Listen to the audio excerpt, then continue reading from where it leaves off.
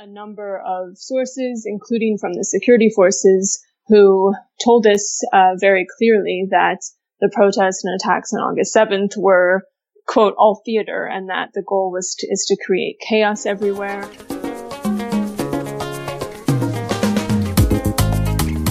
Hey, and welcome to the Congo Research Group podcast. My name is Jason Stearns. I'm the director of the Congo Research Group. Today, recording from a busy and noisy JFK airport in New York City. The Congo Research Group is a nonprofit institution, research group based at New York University, focusing on conflict dynamics in Central Africa. You can give us feedback anytime at our website, www.congoresearchgroup.org, or tweet us at GEC_CRG, or send us an email at info@congoresearchgroup.org. We always look forward to hearing back from you and getting suggestions about who to interview and things that we've missed in our podcasts. So enjoy. Okay, welcome everybody. In my effort to be the least high-tech podcast on the internet, I am sitting on the floor at JFK Airport as we conduct this interview, so there's be some background noise, but I am joined by Ida Sawyer, the Central Africa Director for Human Rights Watch and our frequent podcast invitee. Hello, Ida. Hi, Jason. I'm assuming you're in Brussels, is that correct? Yes, I am. So we are going to do a quick and dirty podcast this week because I'm about to rush off to an airplane and Ida's about to rush off to some meetings. But it was, I think, important to touch base because there's been a lot going on. And so I wanted to discuss both the demonstrations that have been happening in Kinshasa, the attacks that have been happening in Kinshasa and across the country, as well as the launch yesterday of this new manifeste that could possibly augur a new phase in opposition to the Kabila government. So why don't we start with some of the protests that have been happening? There were a series of different kinds of protest actions. The 31st of July, there was one that was launched by the Casque, the collective, that is led by, amongst others, by Lucha, that was supposed to be a demonstration across many towns in the Congo. You guys put out a statement on that saying that many demonstrators were arrested. Could you describe a little bit what happened on the 31st of July? Yeah, so these were protests organized by the CASC, the Coalition of Action of Civil Society Organizations, which includes Lucha, as well as a number of other human rights organizations and Dr. Mukwege's coalition as well, or his movement. And they called for nationwide protest about pushing for elections to be held by the end of the year. This was the date when the register for the voter list should have been completed, and it of course was not. So that was the impetus for calling these protests. And what we saw was that security forces, as they have before many other protests, deployed heavily across the country, especially in big cities, in advance of the planned protest, in what seems to be an attempt to intimidate people, prevent them from going out on the streets. And then there were scores of arrests, including some of the organizers who were arrested before the protest started or while they were planning to go to the protest. We documented that at least 128 people were arrested in 9 cities across the country, including in Goma, Kinshasa, Butembo, Beni, Lubumbashi, Bandaka, Kasindi, Bukavu, and Kindu. And among those who were arrested were a number of leading human rights activists, including Timothée Mbuya from Justicia in Lubumbashi, members of Lucha, a number of journalists were arrested, and others who just were planning to go out to the protest. Some of them have since been released, but many still remain in detention. And we also documented how security forces used tear gas to disperse protesters in Butembo, Goma, and Bukavu. And in Bukavu, they also fired live bullets onto the protesters, and several were wounded.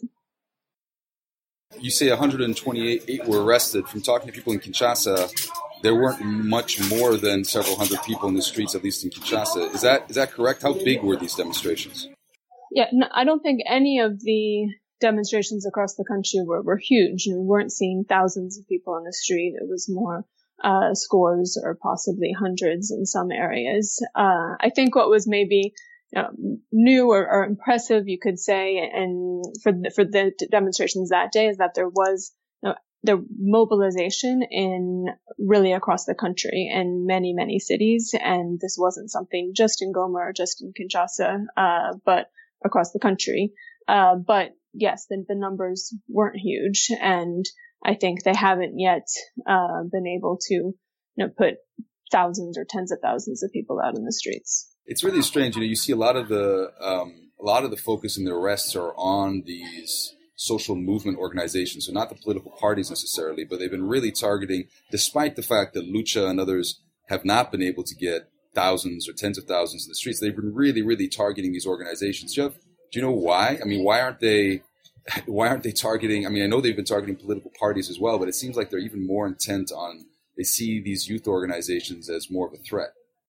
I think that's true to a degree, and they just want to try to stop the mobilization from happening. And I think they think arresting the activists, the people who are trying to mobilize, trying to encourage others to go out on the streets is, a way to stop that mobilization from happening and make others scared to follow them. But I would push back a bit. We have also documented a lot of arrests, especially in Kinshasa, of UDPS members and a lot of disappearances.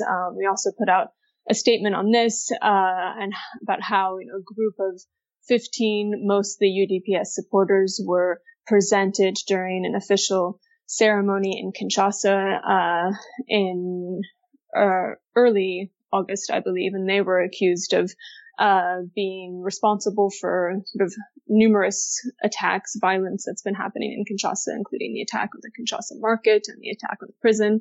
And most of the people they presented were UDPS supporters, including some of the UDPS student leaders. And many of them were people who, we'd documented their cases, and their families had told us that their children or brothers had disappeared and they didn't know where they were being held. And then they sort of showed up being presented and being accused with really no evidence that we've seen so far. But they're being blamed for these violent attacks in Kinshasa. So that brings us then to the second piece of the mobilization. You have the 31st of July demonstrations that were small but heavily repressed. You had on the 7th of August, if I'm getting my dates correct, you had this bizarre demonstration by Bundu dia Congo activists. This is sort of the latest in a series of let's say more less peaceful demonstrations, although they certainly were violently repressed. But Bundu dia Congo has also been talking more militaristic language. Is it fair to say that there is an increased, at least some parts of the opposition to Kabila are considering more forceful actions against Kabila, or the other theory behind this is that this is a conspiracy by the government to justify protests and repression, which is perhaps what you were hinting to there with the fact that the UDPS were arrested, even though they weren't really involved in these attacks that you mentioned. Yeah, I think up until now, I think there's still really a lot of confusion surrounding what happened on August 7th. And, I think that it could be a mix of both, and where there's a manipulation of the leadership of the Bundu dia Congo movement or those who are calling for these protests, but then possibly others follow and would be willing to engage in more violent protests.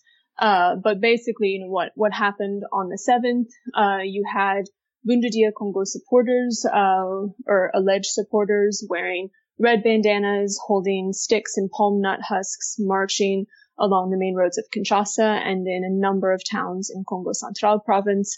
And they chanted slogans hostile to Kabila, and also some messages that seem pretty xenophobic, calling, Congo for Congolese, Rwanda for Rwandans, Hippolyte Kanambe, alias Kabila, and his brothers get out. Kabila, calling on Kabila and Rwandans to leave Congo. So that was kind of the message that these Bundu dia Congo supporters were delivering during the protest and marches that they organized. And then they did result in a degree of violence. We documented that at least 27 people were killed, both in Kinshasa and in Congo Central. And it was a mix. Some were killed by security forces who fired on the demonstrators, and then some of the victims appeared to have just been bystanders who weren't at all involved in the marches or protests, but were shot dead by the security forces. And then there were a couple security force officers who were killed by the protesters. But what really solicited a lot of suspicion on what happened there is that with a number of the groups of protesters in Kinshasa, as well as in some of the cities in Congo Central, security forces were accompanying the protesters and in some places actually leading the protesters, and made no effort to block or stop the protest. And this is, of course, in complete contrast to what happened on July 31st, where there was a lot of effort in advance to try to stop the protest from going forward. And this wasn't unexpected. Nmonde Nsemi, the Bundudia Congo leader, had issued a video statement, video message several weeks earlier calling for this protest to happen on August 7th. So it wasn't a surprise that this was planned.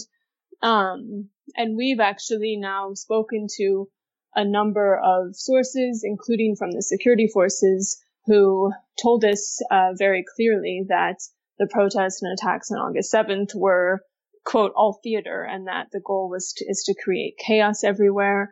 And they said that some soldiers were mixed in with the real Bundudia Congo supporters, and that security forces had been given instructions to give free passage to the demonstrators. And according to some of these sources, this is a part of an sort of manipulation attempt by the government or security forces to use the pretext of the BDK movement to create a militia that the government can then attack. And some have compared it to what's happening in the Kasais, and now they're sort of trying to move a new theater of violence to Congo Central.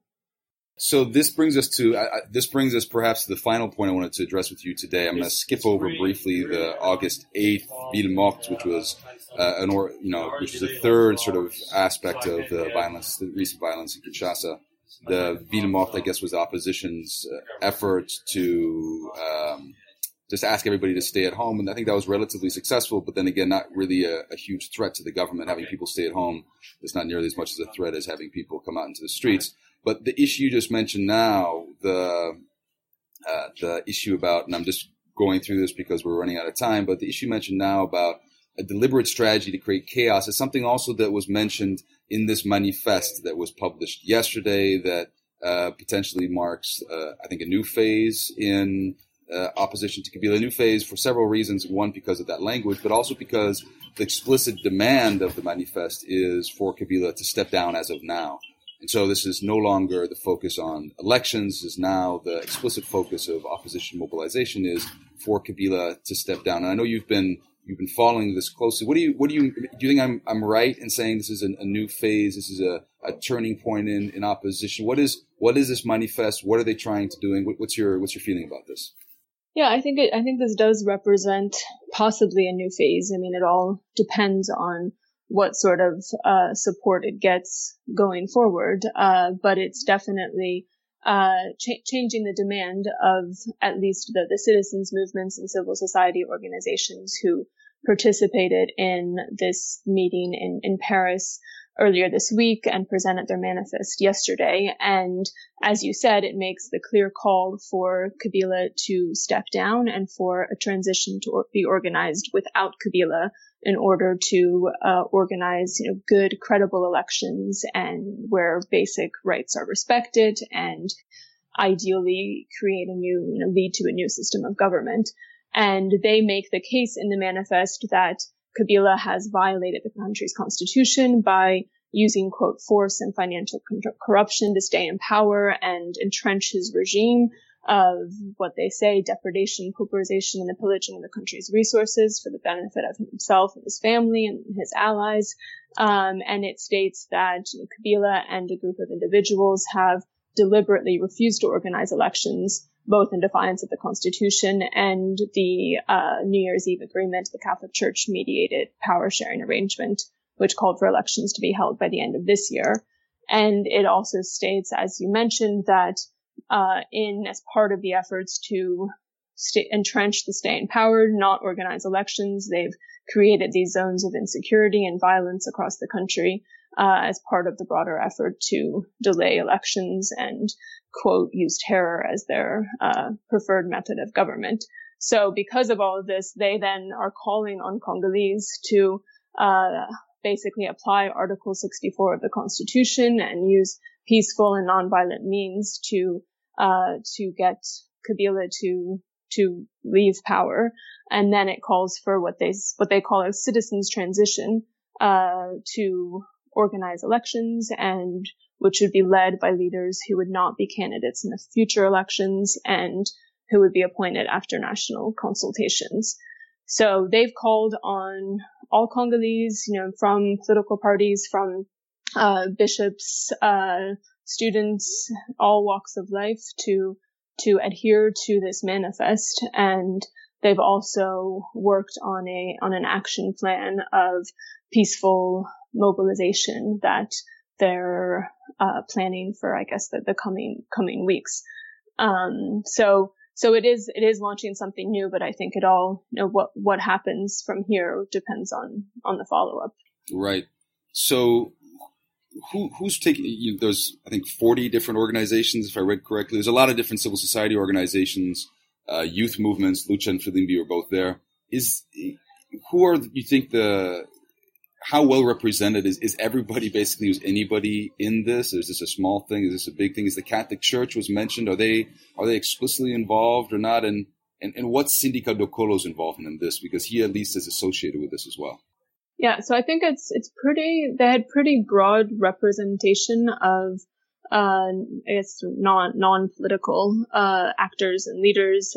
There were representatives from Filimbi and Lucha and CASC, and then Les Congolais Début, which is Sindika Dokolo's new movement, and the leading Congolese human rights organizations were also present, including ACAJ, ASADO, IRDH, AETA was there, the Elections Observation Organization. There were a number of so-called engaged journalists, and then there were representatives from the Catholic Church. So they weren't, at the members of Senko, they weren't bishops, but they were from the Catholic Church's Justice and Peace Commission, I believe, and the lay organization representing the Catholic Church. And then there were also some whistleblower bankers and others from the diaspora. So it was a pretty broad representation, I would say. Okay, so this is my final question. Is this going to change anything? I mean, until now, it's been difficult for people in the Congo to put pressure on Kabila. You've had the several places where pressure have come from have been from Western donors, obviously, through sanctions and diplomatic pressure. Congolese political elites, in terms of alliances, the political opposition, and NGOs, in terms of their statements. But they haven't been terribly successful in rallying people in the streets.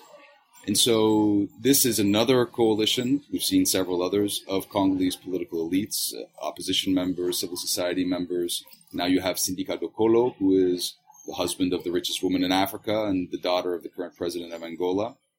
And so obviously an important figure and a well-resourced figure as well. But how is this going to address some of the fundamental problems that the Congolese opposition to Kabila has seen in the past in terms of their own fragmentation and their inability to get people into the streets?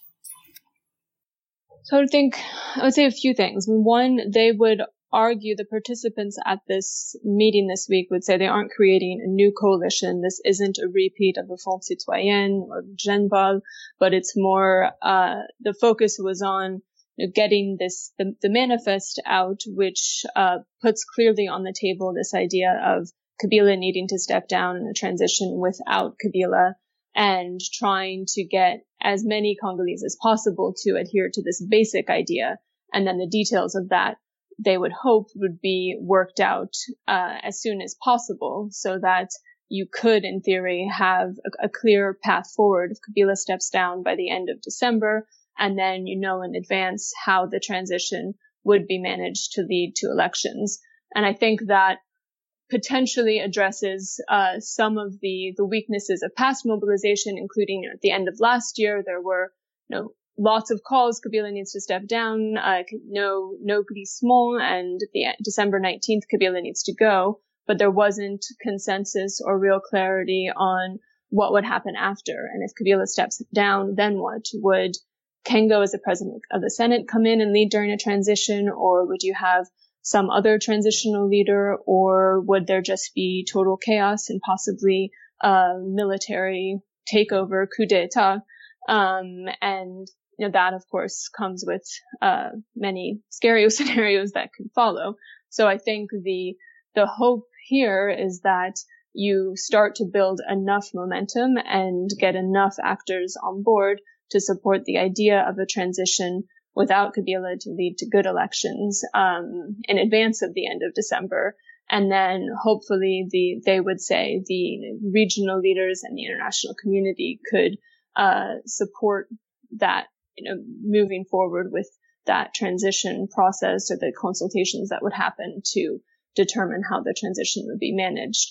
But I think it seems pretty clear that the region and the international community are unlikely to put too much additional pressure on unless there's more mobilization at the national level by Congolese. So will this work? Will there be more mobilization? I think that remains to be seen. They're hoping that this manifest will help lead to better, at least, coordination among the various actors, including among the different citizens movements, but then also not creating a coalition with, but at least coordinating with the opposition parties and focusing on joint actions that they would hope would be more successful. But we'll see if they're able to pull that off or not. All right. Well, we're out of time, but Ida, thanks as always very much for your analysis. Keep safe and join us again sometime soon. Great. Thanks, Jason. Thank you.